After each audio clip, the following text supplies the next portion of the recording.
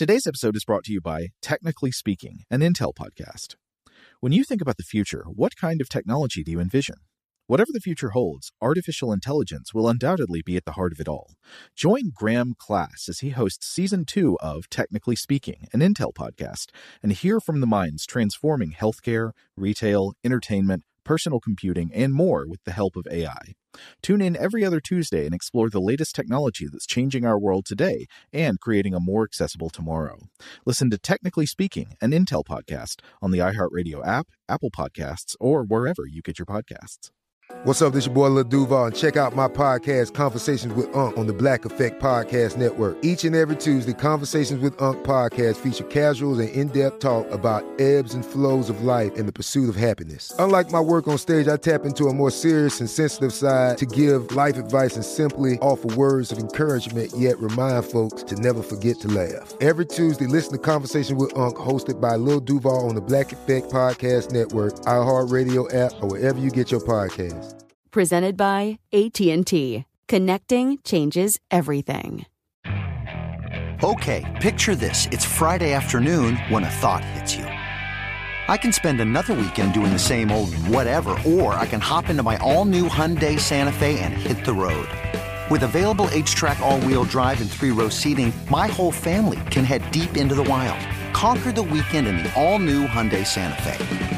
Visit HyundaiUSA.com or call 562-314-4603 for more details. Hyundai, there's joy in every journey. The wait is almost over. Get ready for the 2024 NFL season as the full schedule is announced. Every rivalry, every rematch, every rookie debut, every game revealed. The 2024 NFL schedule release, presented by Verizon, coming in May. Live on NFL Network, ESPN2, and streaming on NFL Plus. Terms and conditions apply to NFL Plus. Visit NFL.com/schedule release to learn more. Welcome to Stuff to Blow Your Mind, a production of iHeartRadio's How Stuff Works.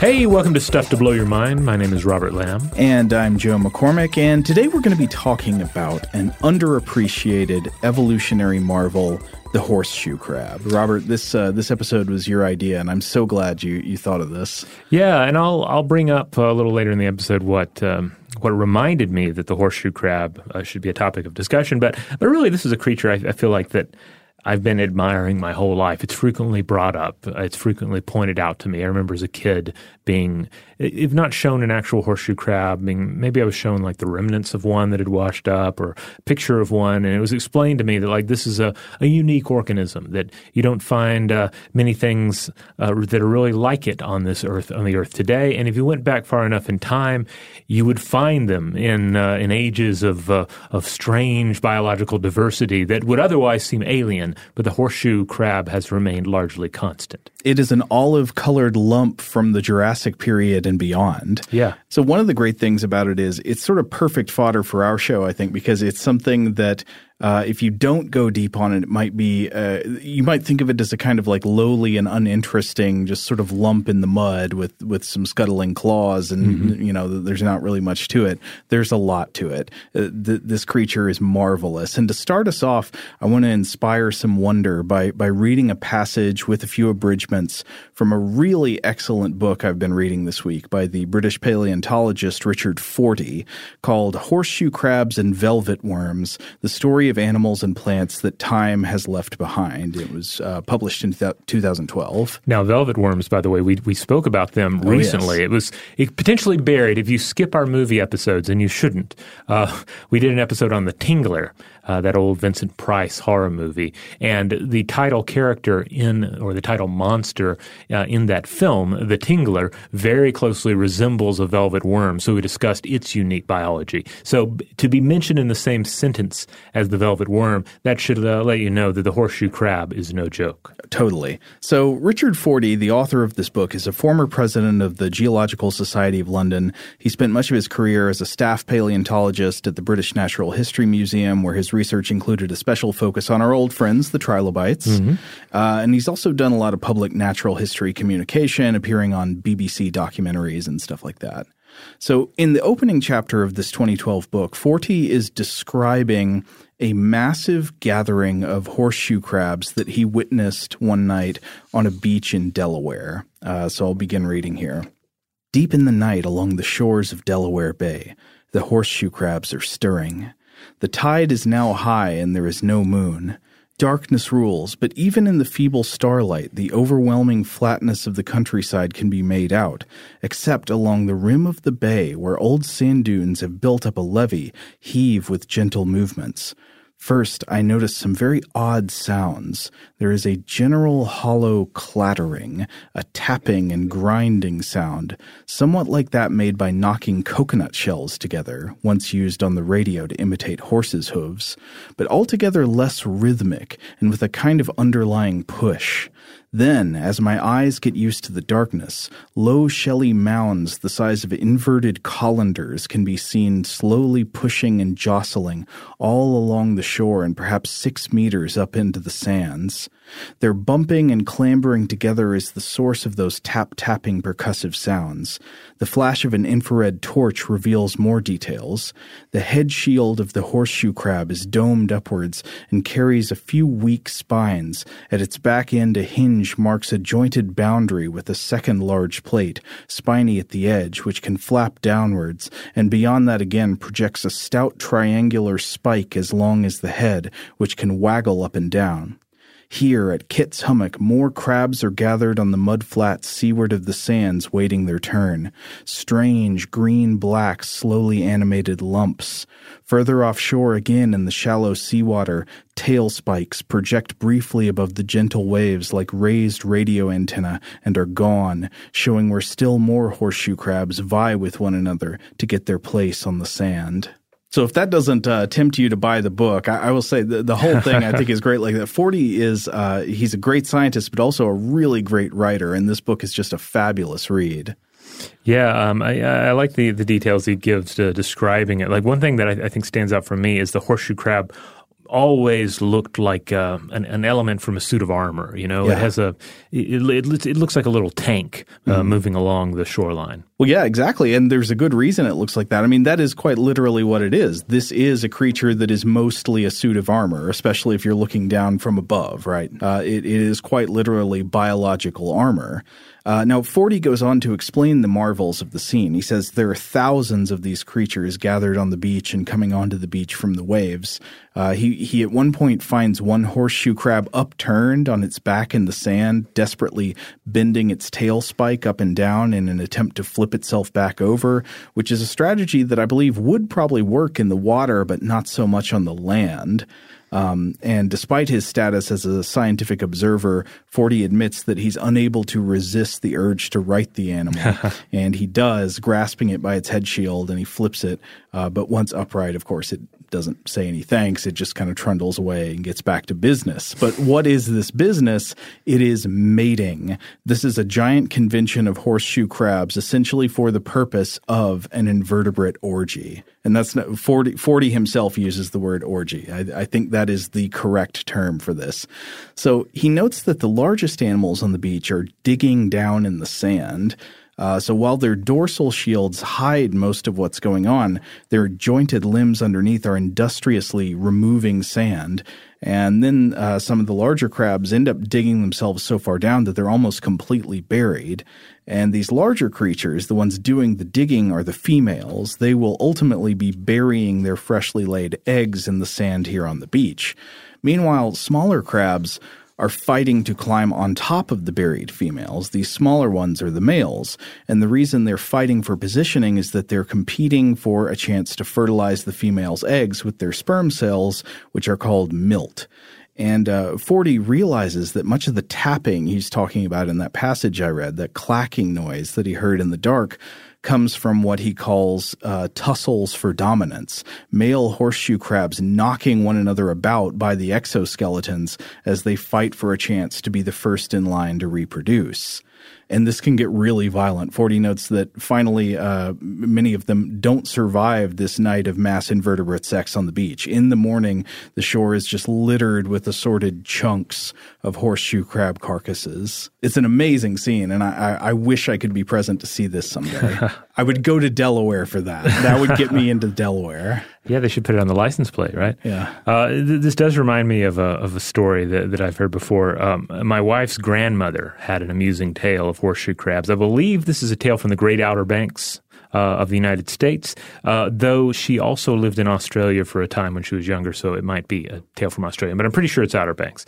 Anyway, the story goes that she happened upon a bunch of horseshoe crabs on the beach and thought they were in danger, so my wife's grandmother then devoted an hour or so to collecting them and hurling them back into the sea, only to learn later that they had come ashore to mate. So she thought that they were like beached whales, essentially. Yeah, they're usually not there. Here they are in mass. Maybe something is wrong. They need help. Throw them back in before the birds get them, that sort of thing. So she meant well, but it turns out she was interfering in their natural process. Ooh, I bet those were some frustrated invertebrates. Now, these mass matings on the beach bear an actually pretty great ecological significance. Forty describes the eggs they lay as tiny and green, and he writes that they're laid together in these golf ball-sized clumps of about 4,000 to 6,000 eggs apiece. He says up to 15 or so males will have the opportunity to fertilize the eggs of a single female, and during a reproductive cycle, a single female horseshoe crab might lay about 80 to 100,000 eggs total, and yet, 40 notes that on average it's estimated that only about 33 out of every million eggs survive into adulthood. So again, this comes back to kind of in the invertebrate numbers game, much like we talked about in our Christmas Island crabs episode. There's a lot of larvae and only a tiny fraction of them actually ever become adult crabs. But this mass of eggs and juveniles that don't survive, they're ecologically very important because, like the Christmas Island crabs, they are an important food source for lots of animals living in and passing through the region. Loggerhead turtles prey on the crabs even into adulthood, though that is kind of weird imagining eating a horseshoe crab, because if you look at one, it just really does not look like it would have much good meat. It looks like an animal made entirely out of shell and bone. So I was looking around on this, and in some parts of the world, they are sometimes harvested for food, but only the eggs or roe are edible. According to MalaysiaBest.net, which has a blog post about this and some photos, you'll find them on the menu in some restaurants, either grilled and flipped over for roe consumption, or some places you can get the roe already scooped out and served to you. And I read that the eggs basically have a rubbery texture and a salty taste, so nothing really all that exotic in terms of eating the eggs of marine creatures like this. But again, they are favorites among birds and other creatures, and the horseshoe crab is a keystone species for this reason. Like we're going to spend a lot of time on this show talking about how ancient they are and their ancient origins. It's easy to maybe fall into this notion that they are an outcast, that they're not really important, they're just a throwback. But no, they have a very important role, and a number of species, again, like migratory seabirds, depend upon them. Yeah, you're exactly right about that. And 40 talks about this at length, that the birds will peck around in the sand to find the hidden caches of buried eggs. So this scene that 40 describes so vividly is not just an amazing spectacle of nature. We sort of alluded to this earlier, but it's also a window into the deep history of planet Earth and a way to think about the wonders of evolution across geologic time. So maybe we should take a closer look at the horseshoe crab and its anatomy and its body before we kind of zoom out to the evolutionary picture. Yes, absolutely. And we do encourage you, look up some footage or some images of the creature if you have a chance to while we're discussing it here, because that'll be helpful. Though I think a lot of you, if not most of you, have seen a horseshoe crab before and have at least a basic idea in your mind of what it looks like. I guess maybe let's start from looking from above, right? The way you would normally see one if you're looking down at it on the beach. So from above, the horseshoe crab is this closed dome of armor that has three obvious body segments. The first segment is the head shield, technically known as the prosoma, which is a solid, rounded, vaguely horsehoof-shaped plate of protective chitinous material, which Forty says is similar to the material you'd find making up the wings of a beetle. And then it's got on top of that head shield 2 obvious compound eyes poking up on either side. And those compound eyes are used for locating mates. One thing I was reading about them that was very interesting is that they have drastically different levels of light sensitivity between the night and day cycle. So during the daytime, the receptors in those compound eyes are tuned way down, I guess, to make them, less likely to get blinded by the light coming in from above. But in the nighttime, they get tuned way up, and that's, I think, primarily used for seeing a mate somewhere on the beach and navigating toward it in the dark. Because again, a lot of the spawning happens at night. I think the eyes are kind of really key to the human experience of the horseshoe crab, because we like things with eyes. It helps us sort of connect with them and sort of even think of a personality for them. The horseshoe crab's eyes, certainly at first glance anyway, they seem to have a certain seriousness to them, or even kind of a determination, or even a sinister quality. And so they're just all business. Yeah, they look very serious. They don't have like goofy eyes. We've discussed animals on the show before that from the human perspective may even have googly eyes, but no, these planaria, like planaria. These, however, they look very serious, and so we kind of consider them seriously, I think, sometimes. Well, it turns out they're even more serious than you think, because they've got those 2 big compound eyes that have that alternating sensitivity, good for locating mates. But the horseshoe crab actually has something like 10 eyes total. These are less easily identifiable as eyes just by looking at them. But they've got basically 10 photosensitive spots or organs that in some way help the creature detect light and detect movement. Okay, so that's the big first part of it, the domed part, the head shield. Then you got, if you're going from front to back, you've got the next segment which connects behind the head shield, and this is the abdomen, also known as the opus thesoma. This is a more flattened plate attached to the head shield by a hinge, as Forty wrote, and it's got these backward-facing spines along its lateral edges. And then finally, the horseshoe crab terminates in this long, straight, rigid tail known as a telson. And if you've ever seen one of these animals moving or being handled, especially if you've seen, like a demonstration where somebody holds a horseshoe crab upright for you to see its underside, the tail can kind of whip up and down dramatically. Now, other arthropods have telsons as well, such as the shrimp. And I think the shrimp is a great example because a lot of you have probably, at least you probably have some experience with shrimp tails via consuming shrimp tails.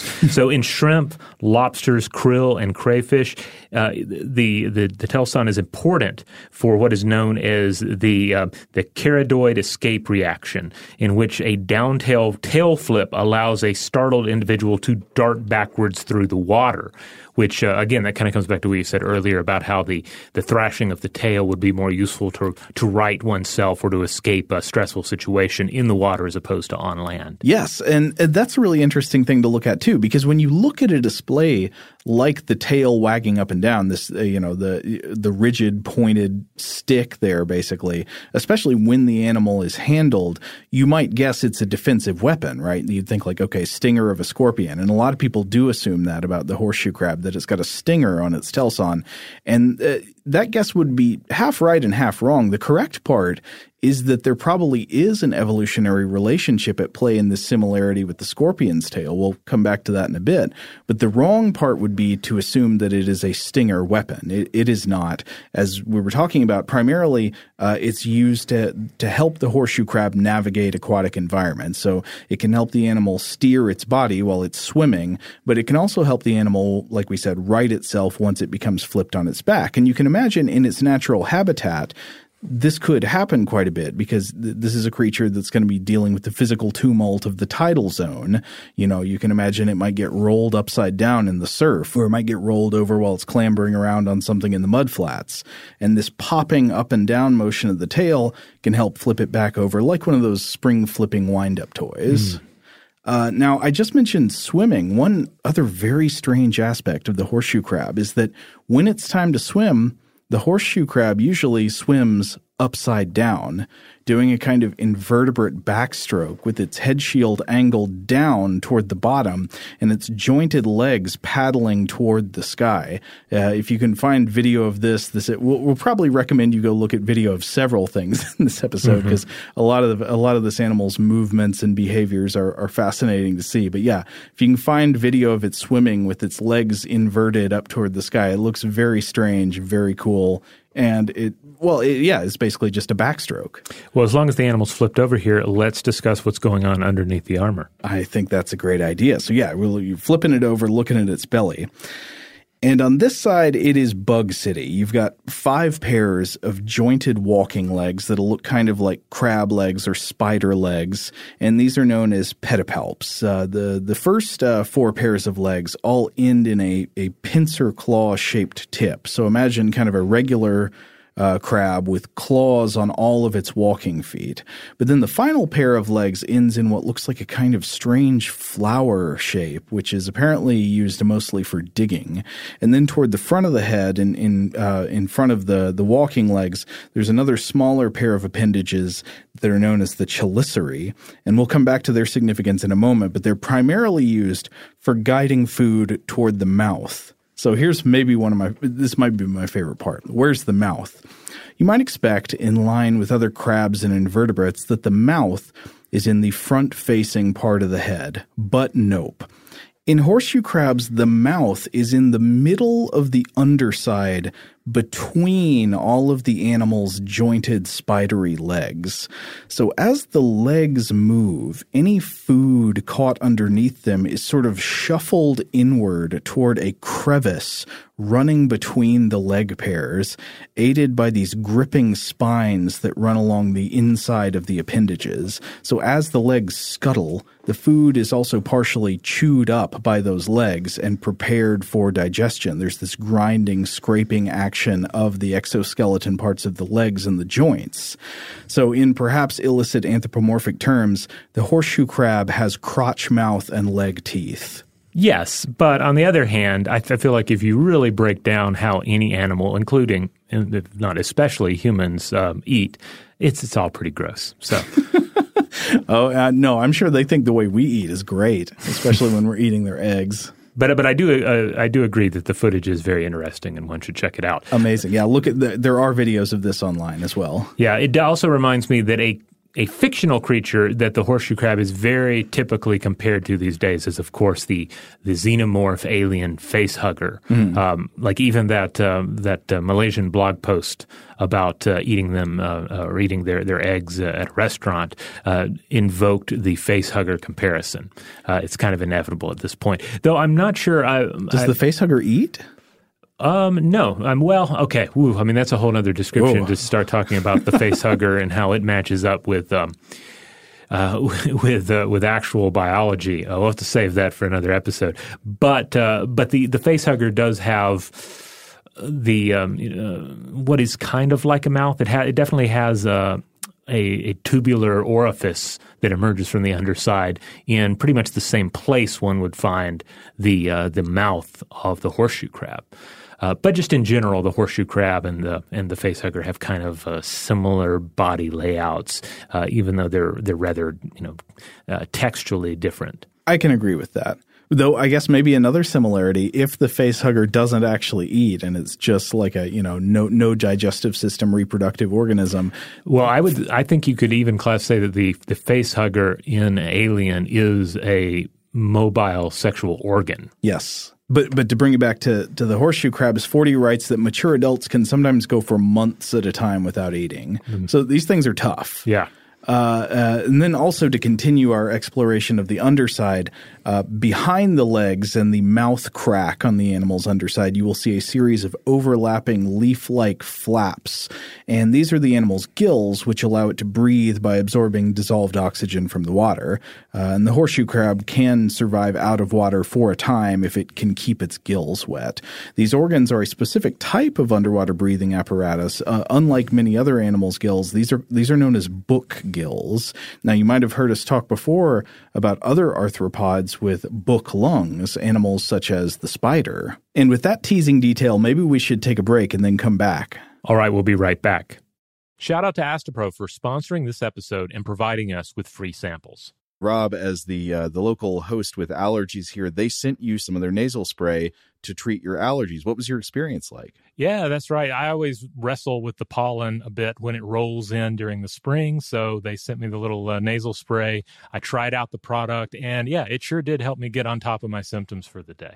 And it's so fast-acting, it was already kicking in before I left the house. Astepro is a first-of-its-kind nasal allergy spray. It's the fastest 24-hour over-the-counter allergy spray. It starts working in 30 minutes, while other allergy sprays take hours. Astepro is the first and only 24-hour steroid-free allergy spray. Astepro delivers full prescription-strength indoor and outdoor allergy relief from nasal congestion, runny and itchy nose, and sneezing.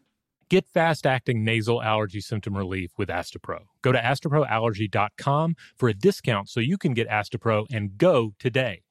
ASTEPRO allergy.com. Astepro and go. Use as directed for relief of nasal congestion, runny nose, sneezing, and itchy nose due to allergies. Today's episode is brought to you by eBay. eBay Motors is here for the ride. Remember when you first saw the potential? And then, through some elbow grease, fresh installs, and a whole lot of love, you transformed 100,000 miles and a body full of rust into a drive that's all your own. Look to your left. Look to your right. It's official. No one's got a ride like this. There's nothing else that sounds like, feels like, or looks like the set of wheels in your garage.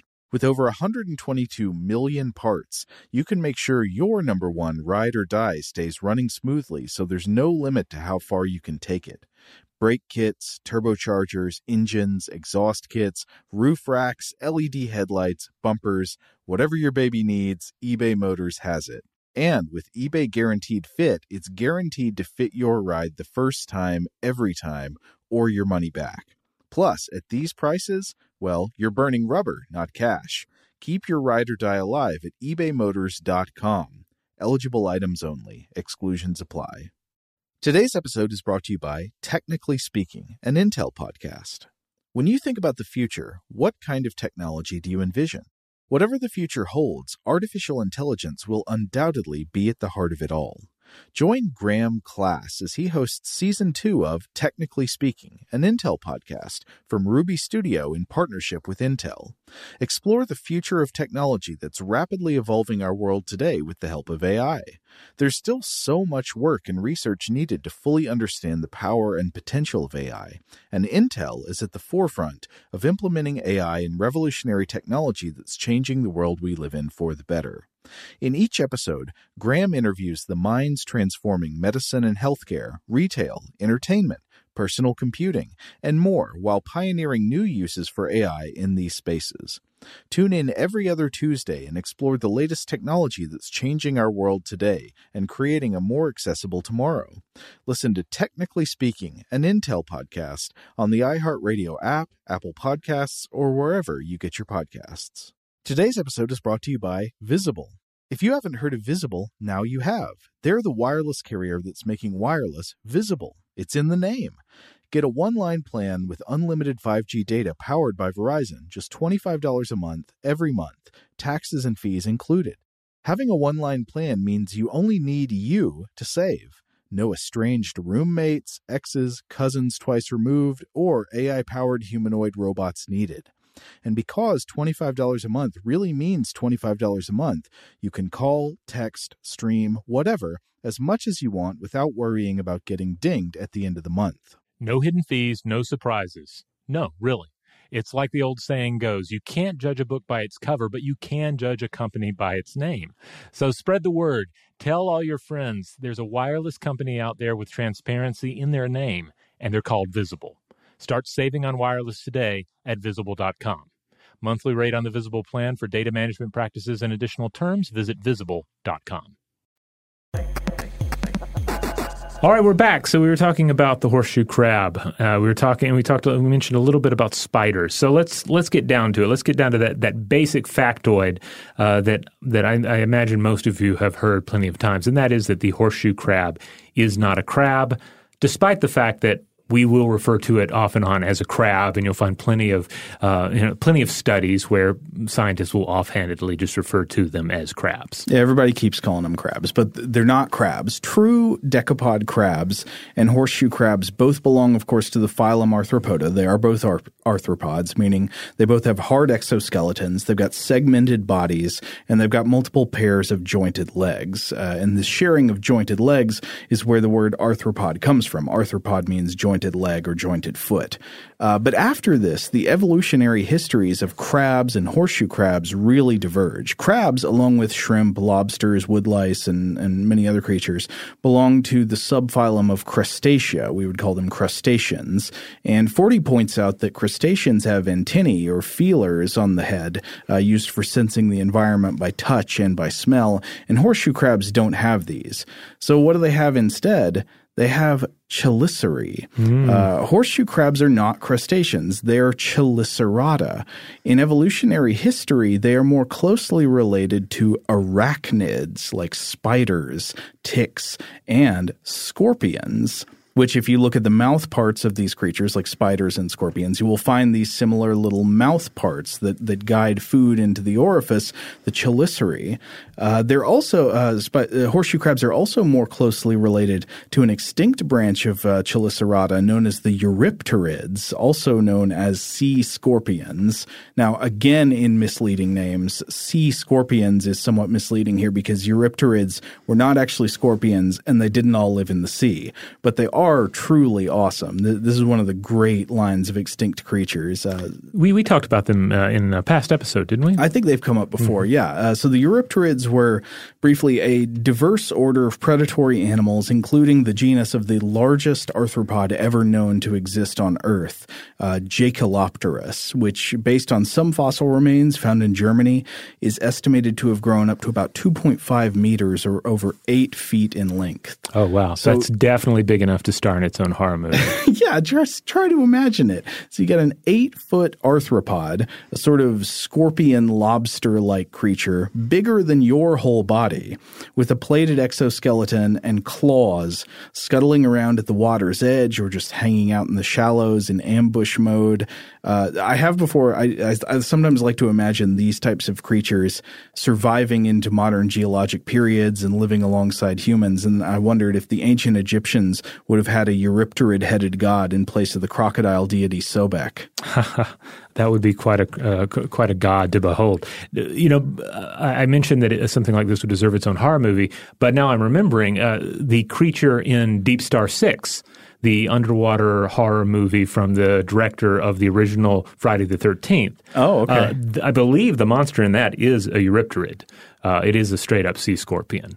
I remember Miguel Ferrer exploding in the movie, but I do not remember what the creature looked like. Oh, yeah, he did. I guess he did explode. There's a scene where they're like, don't get in the escape pod. You'll go through explosive decompression. And he's like, no, I'm scared. And then he blows up. I just remember the most recent time I watched it, I was on an airplane on medication. And I remember just thinking it was a wonderful film.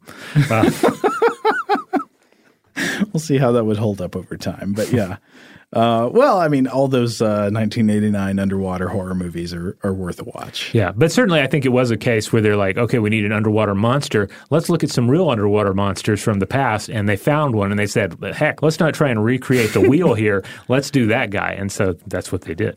Okay, so these would be the ancient closer relatives to the horseshoe crabs, the arachnids, the scorpions, even the eurypterids. There are a few extant species of horseshoe crab-like animals, including a few species found in Asia, but the most common by far is the Atlantic horseshoe crab, which has the scientific name of Limulus polyphemus. So it's got the same name as the cyclopid monster in the Odyssey. And Limulus polyphemus, the Atlantic horseshoe crab, can be found primarily along the east coast of North America, roughly from Mexico to Maine. So your wife's grandmother's story, I think, probably more likely happened in the Outer Banks on the east coast of North America. I'm like 98% sure it was Outer Banks.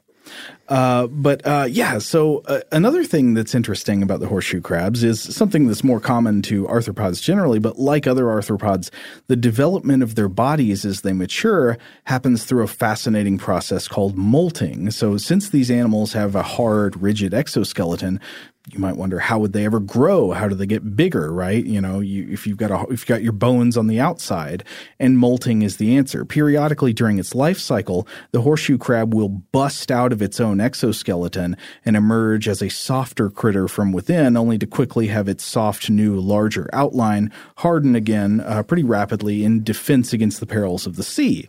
Now, a normal horseshoe crab takes about 10 years of growing and molting before it reaches sexual maturity, which seems like a very long time for an animal of this kind. Imagine it has to grow for 10 years before it's ready to mate in that orgy on the beach. Yeah, I mean, certainly when we compare it to something like, say, a cat or a dog or a rat, something like that, where the is a pretty short turnaround. But this is 10 years. But especially many other invertebrates, which you'd think reach sexual maturity very fast. But after reaching sexual maturity, it never molts again, and instead it heads to the beach for mating to leave fertilized eggs in the wet sand and start the life cycle over again. And so this life cycle has worked pretty well for the horseshoe crab, and it's worked that way for quite a long time. Yes, the earliest fossil evidence for horseshoe crabs is incredibly ancient. The oldest fossil remnants resembling these modern animals, the modern horseshoe crabs, go all the way back to the Ordovician period. This is so long ago, it's unbelievable. Yeah, we're talking about 450 million years ago. I mean, just consider that, for instance, the goblin shark is also something that is sometimes referred to as a living fossil. And we'll get back to that terminology in a second. But the goblin shark only dates back 125 million years. That's a long time. Which is an extremely long time, yeah. Still incredible. Crocodilia goes back some 95 million years. Hagfish are virtually the same as they were 300 million years ago. Lampreys go back roughly 360 million years. Nautiloids have evolved very little since roughly 500 million years ago, though that's an example of a creature, too, where they were certainly more varied 200 million years ago. Yeah, about this idea of a living fossil, Richard Fortey actually, he kind of warns about this phrase. He calls it, quote, a paradox and an oxymoron rolled into one. Well, yeah, because, I mean, on one level, it is not a fossil. Right. I think that much is probably obvious to most people. It is not a fossil. A fossil cannot be alive. A fossil is inherently the mineralized remains of something that once lived. Though he also sort of uses the word cautiously. His point is mainly that we shouldn't be lulled into the mistaken assumption that a species can exist for millions of years with no changes. For example, without significant genetic change. Genetic changes are always accumulating. They just build up over time, even if the overall form of the animal stays very similar.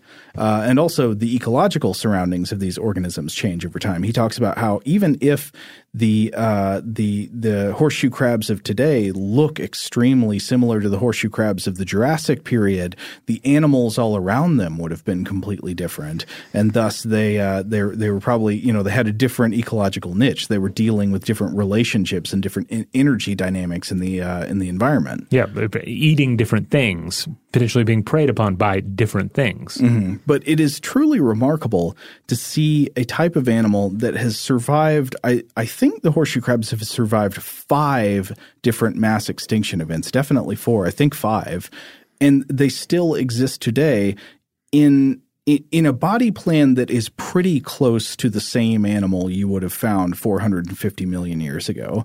And so as alternatives to the phrase living fossil, some paleontologists have proposed calling these types of organisms stabilomorphs, that morph meaning like body, basically, and stabilo meaning stable, meaning that at some point long ago there was a body plan that was reached and it just has not needed to undergo change much since then. Yeah, this is interesting and definitely touches on something we've discussed in the past in terms of body forms that work. Mm-hmm. And sometimes you see a basic body form that works to the degree that it is acquired by rather distantly related relatives, such as the basic dolphin or the basic dolphin form, and you can compare that to various other fish forms, and then also to the reptilian creatures that preceded them.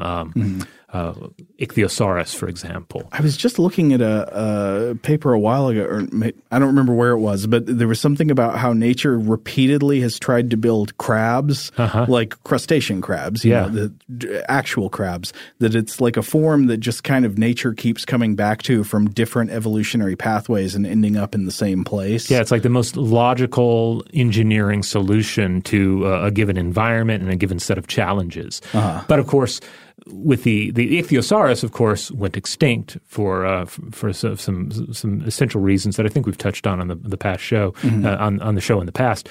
But with the horseshoe crab, it's rather different. It's like they acquired this form, and that form has remained relatively stable for the duration. Yeah, I mean, those are two. So you can talk in one sense about forms that are stable, and you see that they're advantageous because of convergent evolution. Different evolutionary pathways sort of arrive in the same place. But we're talking about animal forms that were achieved at some point in the past, and then they just kept working over time. Yeah. And they didn't undergo significant changes in their lineages, little changes here and there, but not major changes in the body form, and they never went extinct. Yeah, I mean, really, to invoke some more alien terminology, this is a perfect organism. It perfectly survives in the environment for which it has evolved, and it has remained stable ever since then. Again, surviving mass extinction events for 450 million years. Crazy, yeah. There's another alternative name for what to call these types of creatures that was actually proposed by Darwin's bulldog, Thomas Henry Huxley, who just called them persistent types. I think that's pretty straightforward. Yeah. But it makes you wonder, how on earth is something like this possible?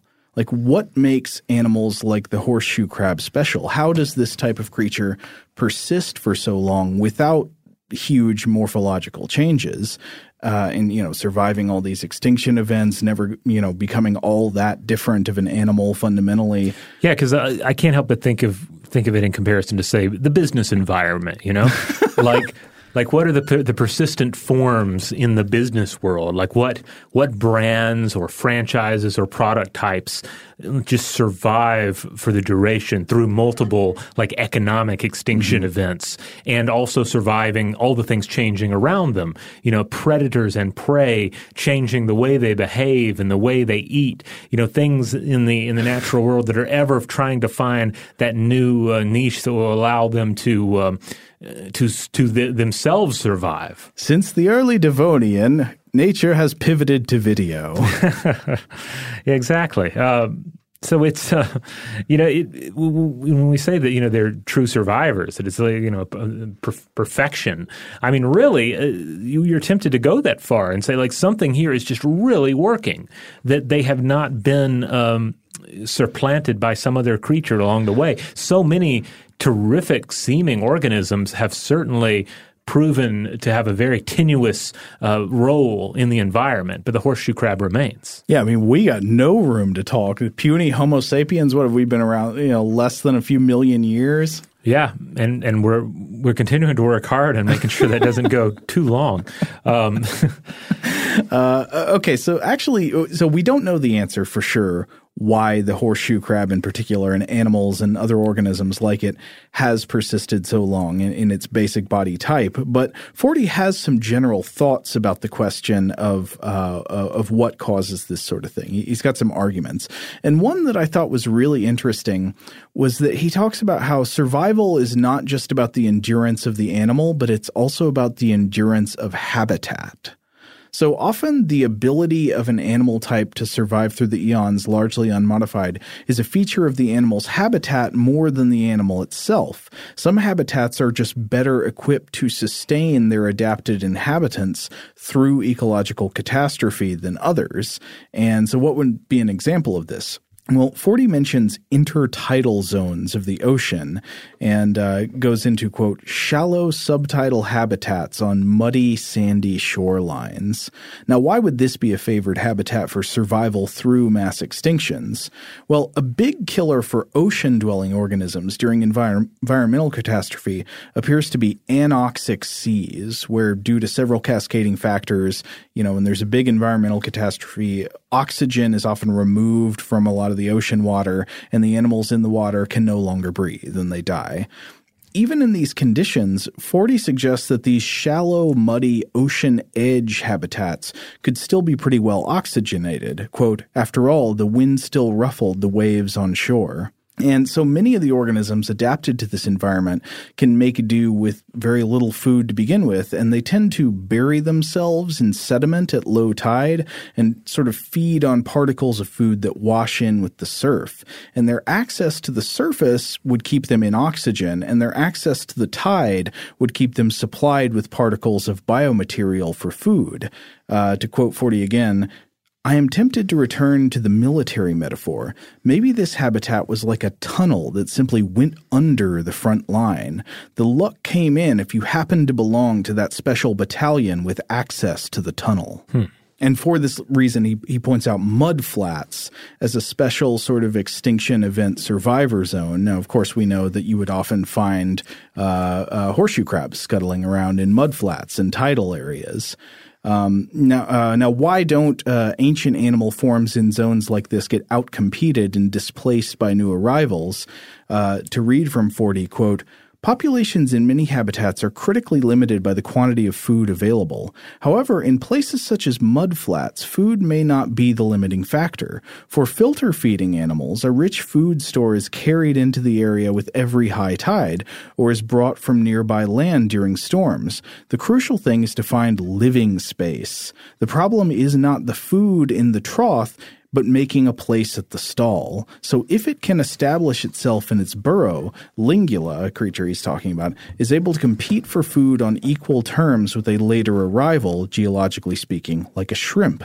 This habitat does seem like a good place to be for an organism with conservative tendencies.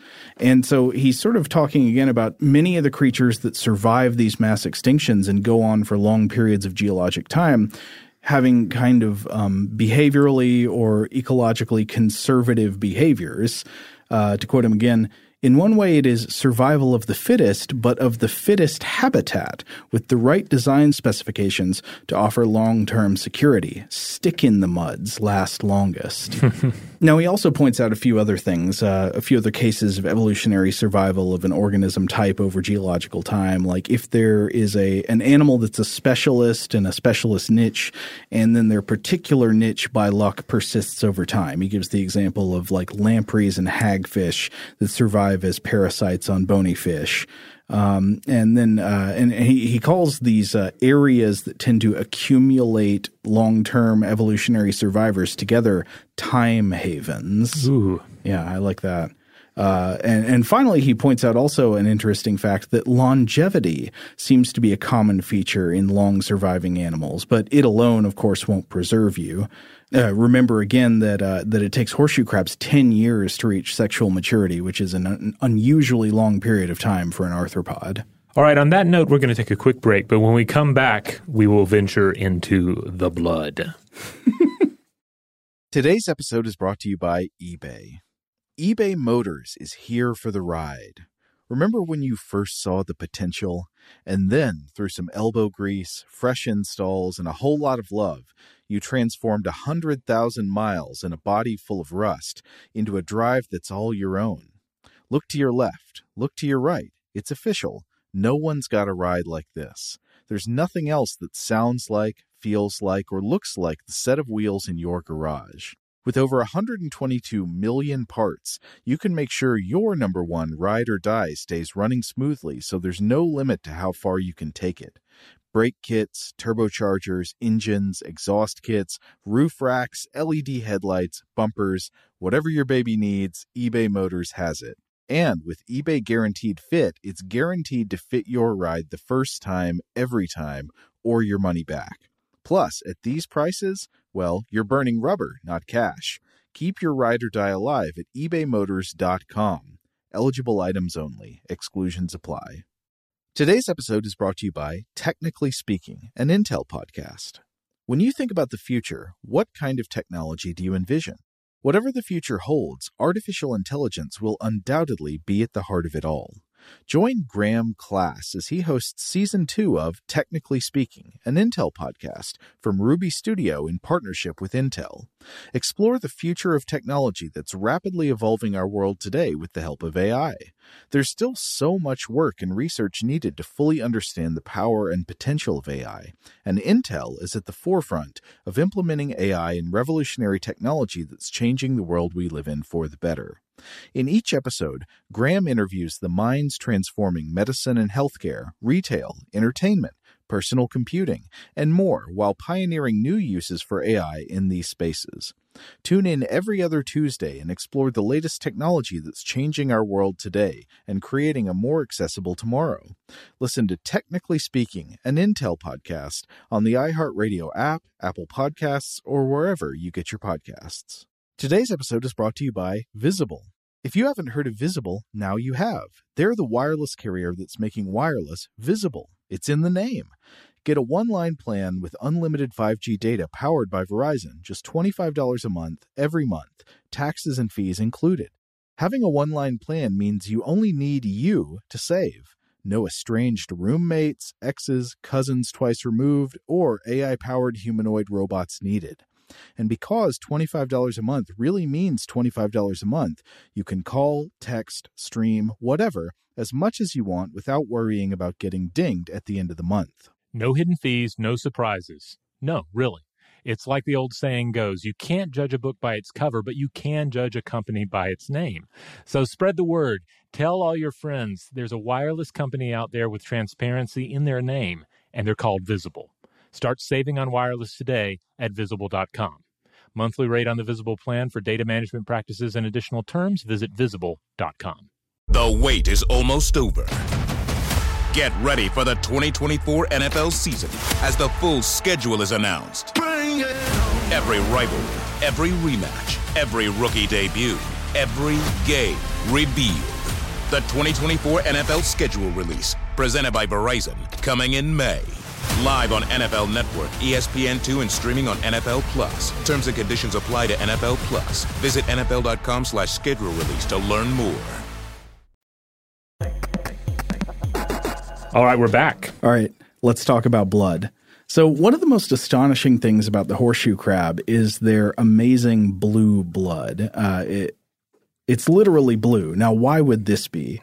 Humans and other mammals have red blood because of the presence of hemoglobin, which is an iron-based compound that carries oxygen away from the lungs to the rest of the body and then transports carbon dioxide back the other way.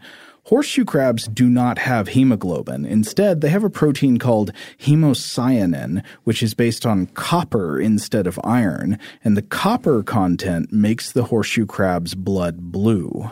I can't help but think of the ichor of Talos, the bronze automaton from Greek myth. Oh, yeah. But more specifically, I guess, you have blue blood that shows up in science fiction, like the alien opera singer in The Fifth Element, we find out has blue blood. Oh, yeah. Like everyone else, I mainly remember Multipass. So this hemocyanin-based blood has some really amazing properties. So Richard Forty writes of how on this beach in Delaware, when he's walking around looking at all these animals, he comes across many horseshoe crabs crawling around with signs of old wounds that look really like they should have been fatal, like a large hole punched in the middle of the head, or just part of the thorax missing, or broken off tail, whatever. And the survival of such wounds may in part be due to the amazing clotting power of horseshoe crab blood. Another anatomy fact that we didn't get into earlier was about the circulation of the horseshoe crab. Like many other arthropods, the horseshoe crab has an open circulatory system, and this is very different from our mammalian system, known, of course, conversely as the closed system, where blood is entirely contained within vessels, right? If you cut a person open, they've got veins, arteries, capillaries. You have to rupture these containers for the blood to spill out. The horseshoe crab is something closer to kind of like a box of free-range range blood. It has a heart-type pump that circulates blood, oxygenated blood from the gills, but then the blood sort of sluices around and bathes the creature's organs without being contained entirely within vessels. So how do horseshoe crabs survive the carnage of these mass mating battles, even having like chunks ripped out of the thorax or holes punched in the head? Forty writes, quote, "Such endurance is possible because the blood of Limulus polyphemus has exceptional clotting powers. The animal does not bleed to death because its blood coagulates and walls off damaged areas." So this blood is unique, but it has also proven quite useful to humans. Specifically, it's become very important to the biomedical industry, which harvests the blood of horseshoe crabs to create what is called Limulus ambisite lysate, or LAL, which is used to test medical devices and pharmaceutical drugs for endotoxins. And this is because their blood contains potent amoebocytes, which function like white blood cells. So enzymes are instantly released when they come into contact with bacteria, which is observable at less than 1 part per trillion. So just a tiny drop of the blood can help spot contamination. So it's important for drug, implant, and environmental safety tests. And this also includes space exploration applications as well. If you want to see some footage of horseshoe crab blood harvesting in process, you should definitely check out the Nat Geo documentary series One Strange Rock. You've heard us talk about this in the past on the show. Excellent documentary, wonderful footage, features a number of astronauts and Will Smith narrating all of this. But they have a section on there. It's on Disney Plus right now, so I highly recommend you check it out while you're mainlining all of the Mandalorian goodness there. In fact, it was while watching One Strange Rock that with my family that I was reminded that this would be a great topic, because my son was watching this and they were showing all these horseshoe crabs being lined up and bled, and he just immediately did not like it. And he just gets this very stern look on his face and he says, "Human beings are the worst." and I had to reassure him, no, these horseshoe crabs are going to be fine. They're not draining them to death. They are draining them and then a certain portion of their blood and then releasing them into the wild. So there is some mortality. Yes. Yeah. I was looking around on this. There's a paper from the Department of Fisheries and Wildlife Sciences and Horseshoe Crab Research Center. This is Virginia Polytechnic Institute and State University from Linka Hurton. This was a small study, but it looked at the mortality rates for horseshoe crabs. It's going to vary depending on the sex of the horseshoe crab and the amount of blood drawn.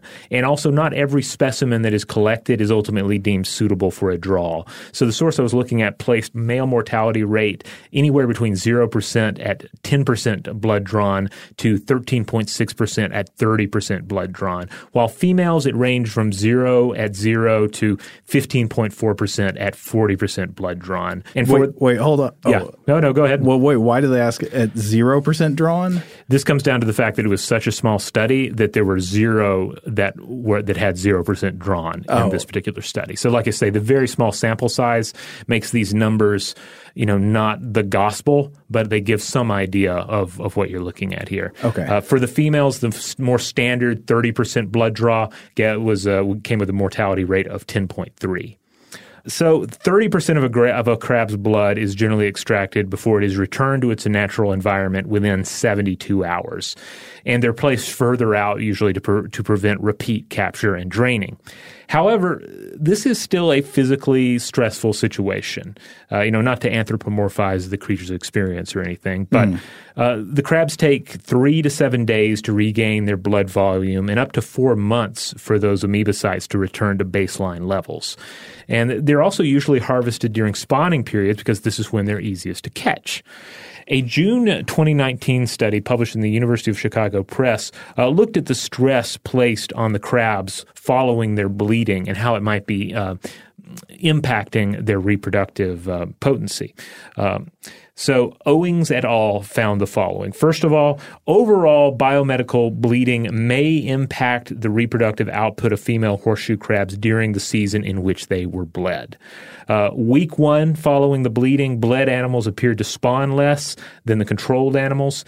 And they also found that control females appeared to spawn on average 4.8 times the rate of bled females, which spawned on average just 2 times. They also found that bled animals tended to stay clear of shallow zones, places that they actually needed to be for breeding purposes. And this might be due to disorientation in the animal following the blood draw, or it also just all of this might come down to weakness, like the creature is going to be weakened for a state of, a week or even months following what's gone on here, and that may impact their reproductive health as well. So all of this can ultimately alter the sex ratio at those breeding areas that we talked about at the top of the program, which is then going to impact reproduction overall for the species in these areas where blood harvesting is taking place. So the harvesting of horseshoe crab blood probably has saved thousands or millions of lives over the years that it's been done, but it's still not good to be hurting these populations like this. It is, and again, like this is a study from just last year. Yeah. So, we're still learning more and more about the impact as we are also looking for ways to get, better ways to get away from the use of horseshoe crab blood because there are some synthetic solutions now, right? Right. Yeah, there are. And we're looking at a future where we're going to depend less on it.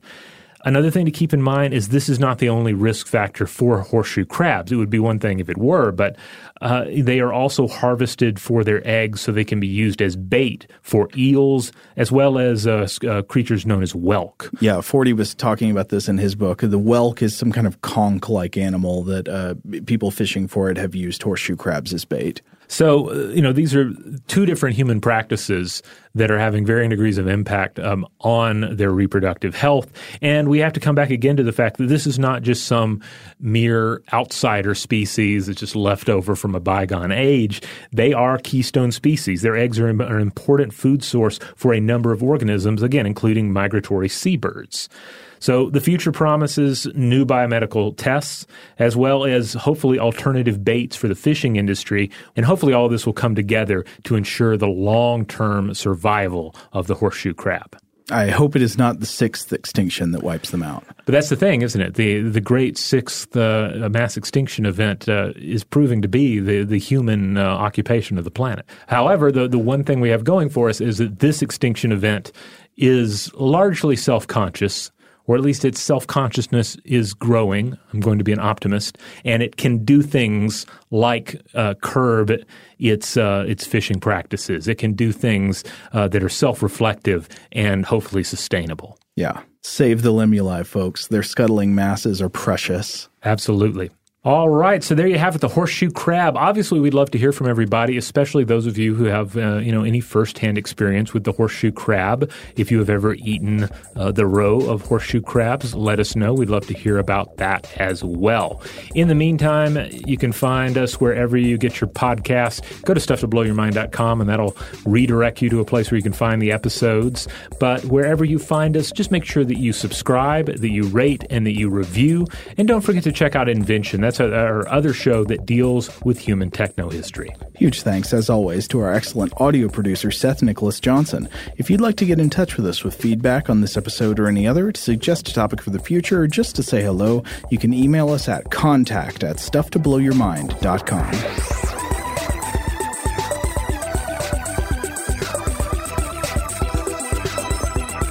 Stuff to Blow Your Mind is a production of iHeartRadio's How Stuff Works. For more podcasts from iHeartRadio, visit the iHeartRadio app, Apple Podcasts, or wherever you listen to your favorite shows.